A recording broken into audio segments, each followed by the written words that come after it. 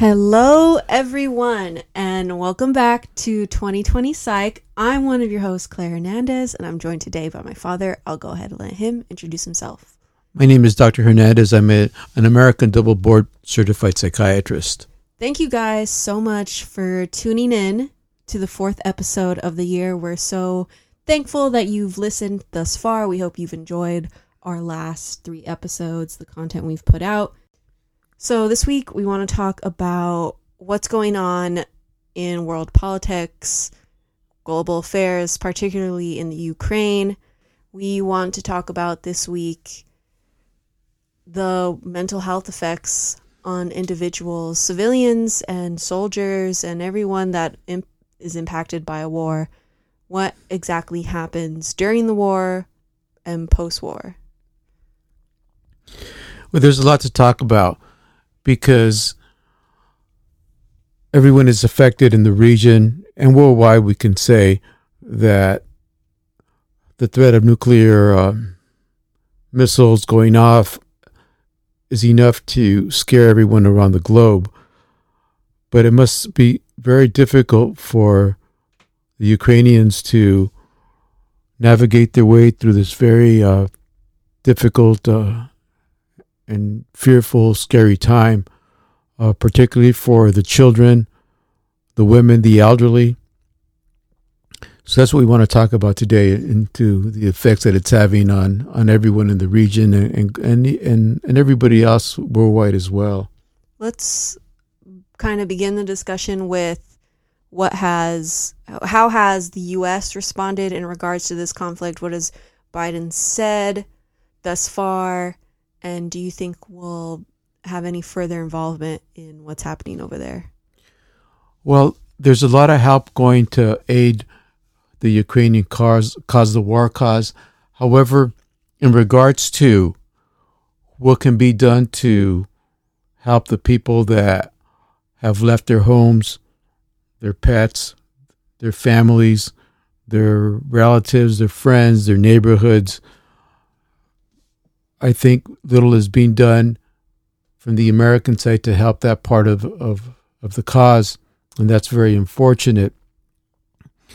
As we speak, almost 2 million people have left their homeland to travel to other parts of Europe, particularly through Poland. So what's been good, if anything good can be said about this, is that there's other countries that are welcoming the refugees despite the challenges that come with bringing refugees into your country. And it must be difficult, because just to talk about the vaccination rate of the Ukraine, only 35% of the population has been fully vaccinated. So many are traveling without mask, without the safeguards that they normally might have at home. So it's a tumultuous time over there, and our hearts and prayers go out to all those involved in assisting those that are afflicted by the conflict. I mean, it's kind of hard to believe, you bring up that stat of the vaccination rate. It's kind of hard to imagine that people that are fleeing their country are even thinking about COVID precautions during this time. And I know we're talking about the Ukraine in particular this episode, but that the Ukraine isn't the only part of the world right now that's seeing conflict. The Middle East has seen its fair share of conflict over the last few decades.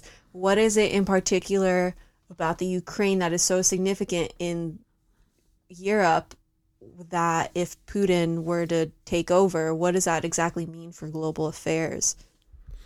Well, just from a psychiatric perspective, it's important to know that when the Ukraine was part of the Soviet Union, that the Soviets would use mental illness as a way to punish some of the people, the opposition. They would label them as mentally ill and stick them in their psychiatric institutions.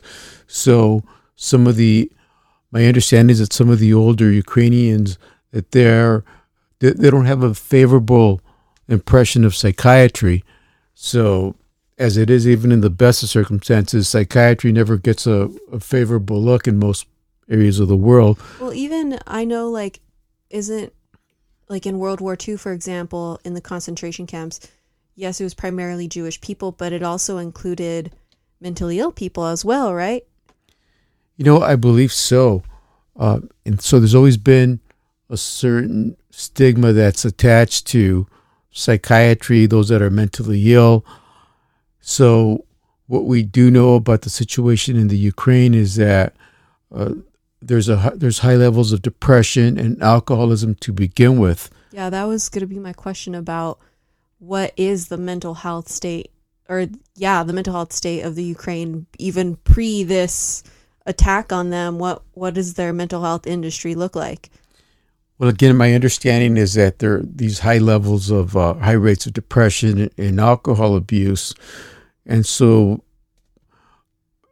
I'm sure that, like most parts of the world, they didn't have the best mental health system to deal with their existing psychiatric needs.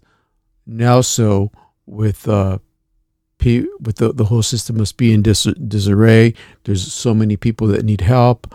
Again, particularly the children, women, and the elderly. That it must be a tremendous challenge on their mental health institutions there. So, I'm sure there's plenty of literature in regards to, post World War II, post Vietnam, in regards to PTSD among soldiers. I want to talk about the PTSD that civilians may potentially go through, specifically, children, adolescents. I know there are civilians fighting in the Ukraine themselves. They're not just leaving it up to the army.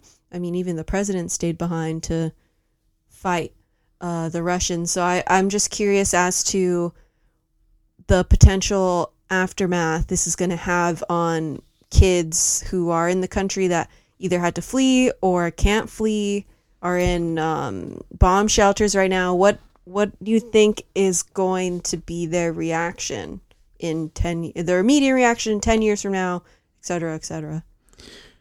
Well, there's plenty of literature, as you point out, on the mental side effects of war.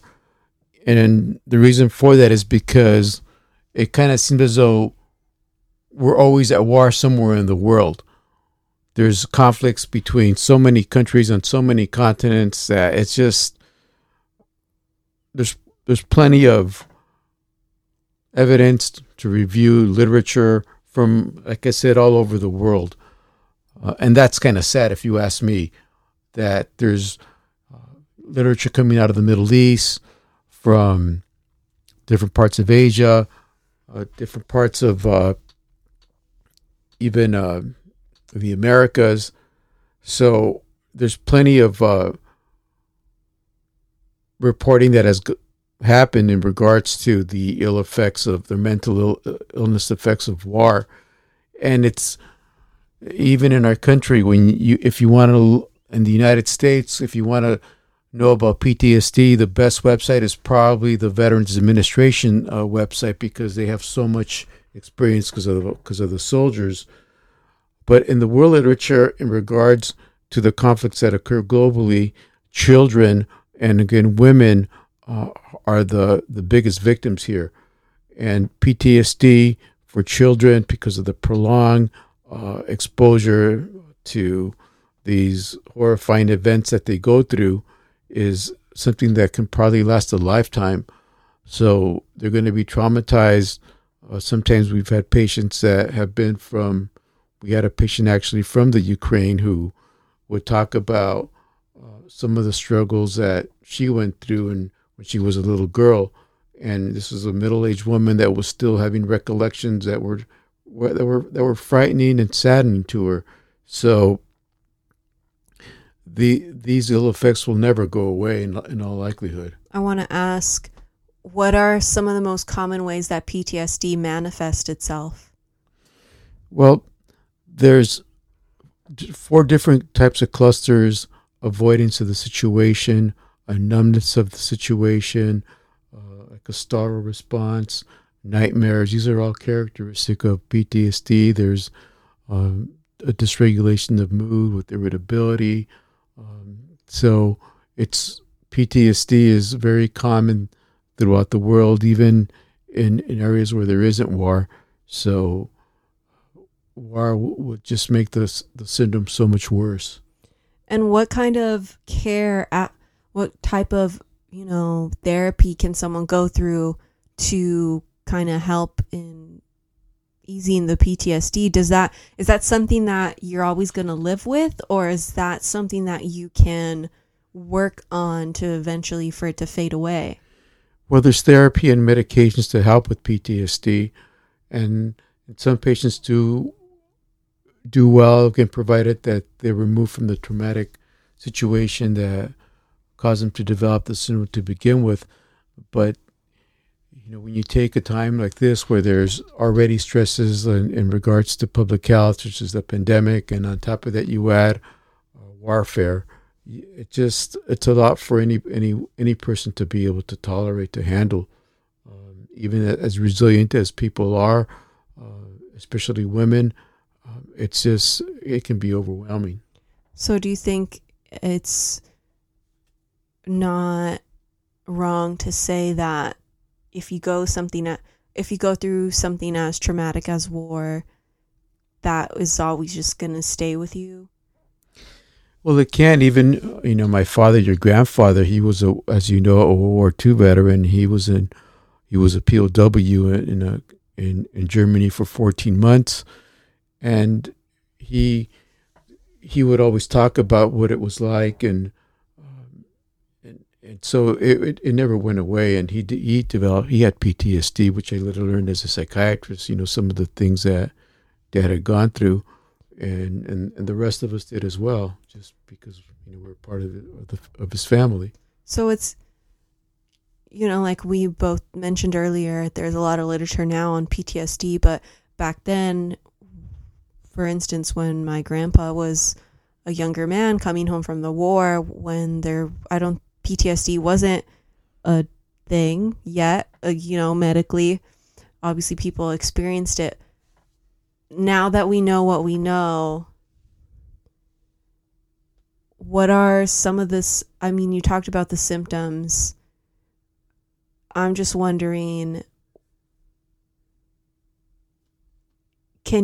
I don't know, it just seems like an unfortunate situation, what the people of the Ukraine are going through, that they didn't ask for their homeland to be invaded.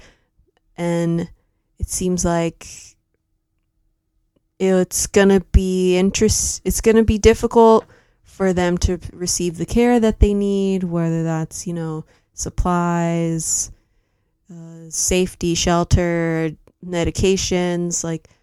What kind of precautions can people, or not precautions, but what can people do to take care of themselves if they find themselves, even if they just live somewhere in Europe, maybe not in the Ukraine, but they're a little stressed out about, is the war going to spread to other parts of Europe? What are things that people can do to kind of ease that anxiety? Well, of course, those are valid concerns, but it's kind of similar to what we've been talking throughout the pandemic.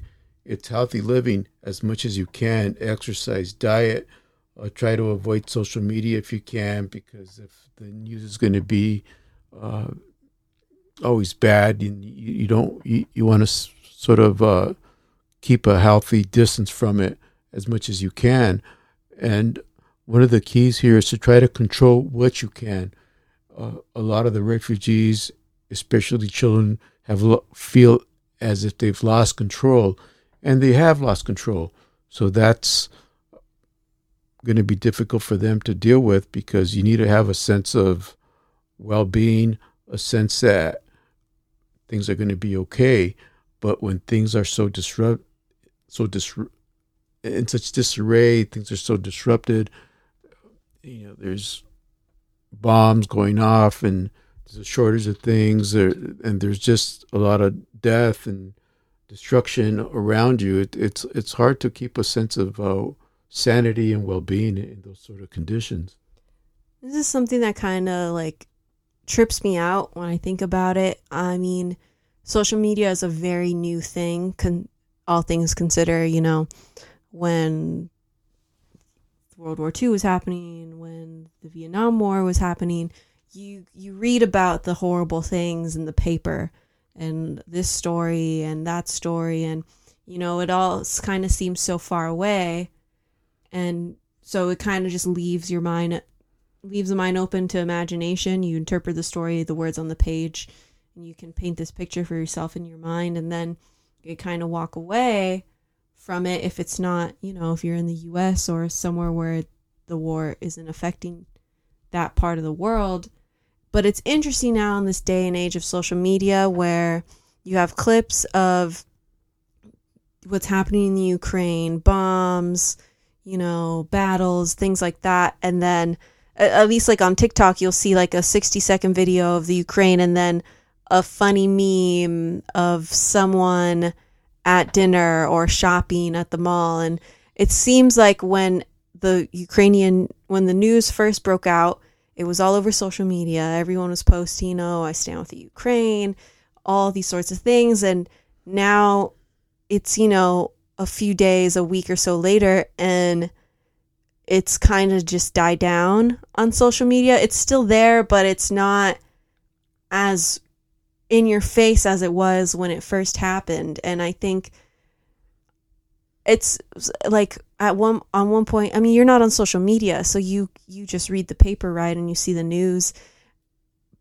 But it's just so weird to me that you can watch this war video, this really sad audio message of this Ukrainian man, his last words when the Russian soldiers finally are there at their area, and then there's just like a random funny video. Like, it's just really, it's almost disturbing because it just kind of desensitizes people that, in the US, we've never known war. I mean, if you're old enough to remember 9/11, you can remember how scary that time was. But for people my age, when you were like 2 at the time, you don't have any recollection of that. So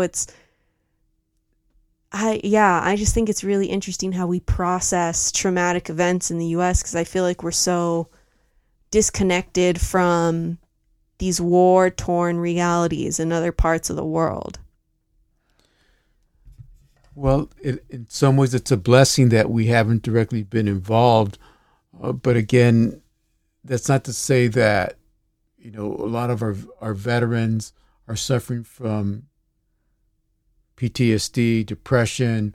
Many turned to drugs. Many committed suicide when they came back.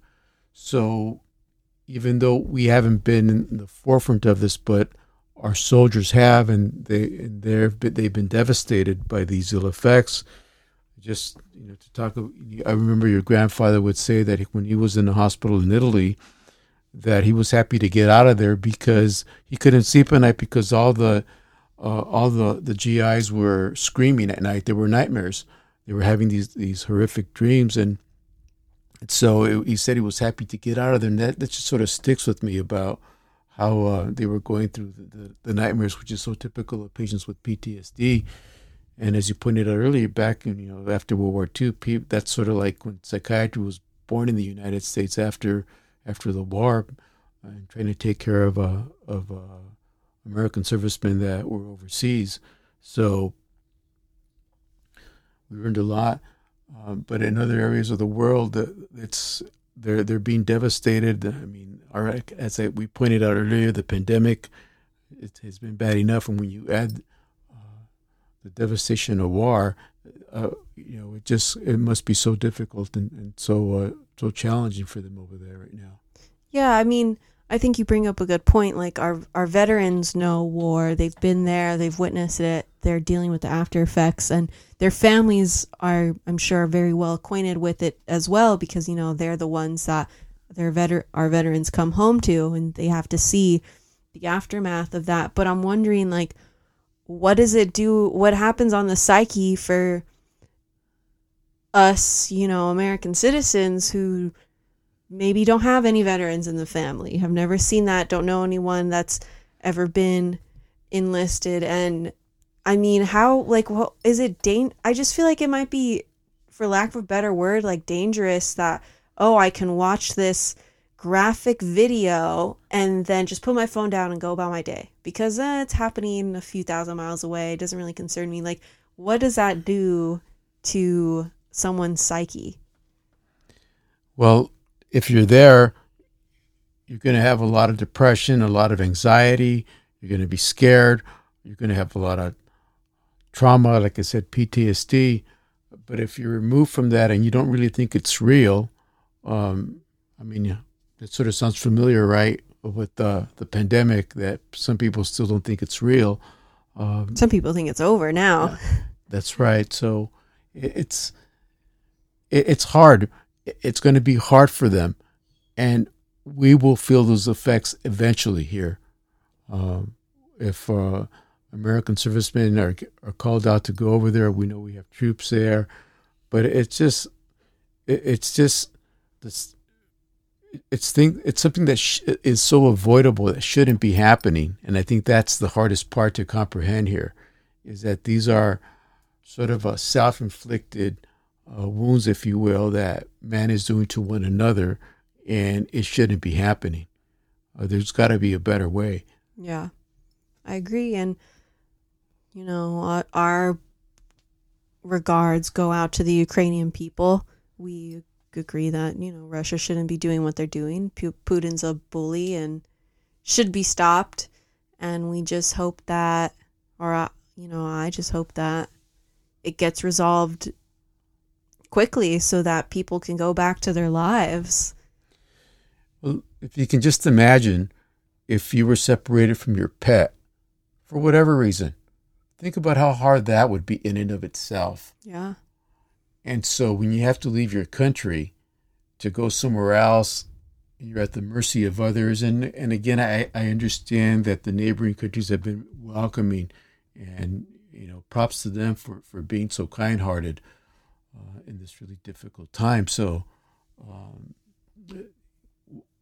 we need to be able to do what we can to keep this from happening, to help the people that are there, and to hope that it doesn't spread, that this war doesn't escalate to the point where everybody's in conflict. Yeah, I mean, we can briefly talk about, you know, the potential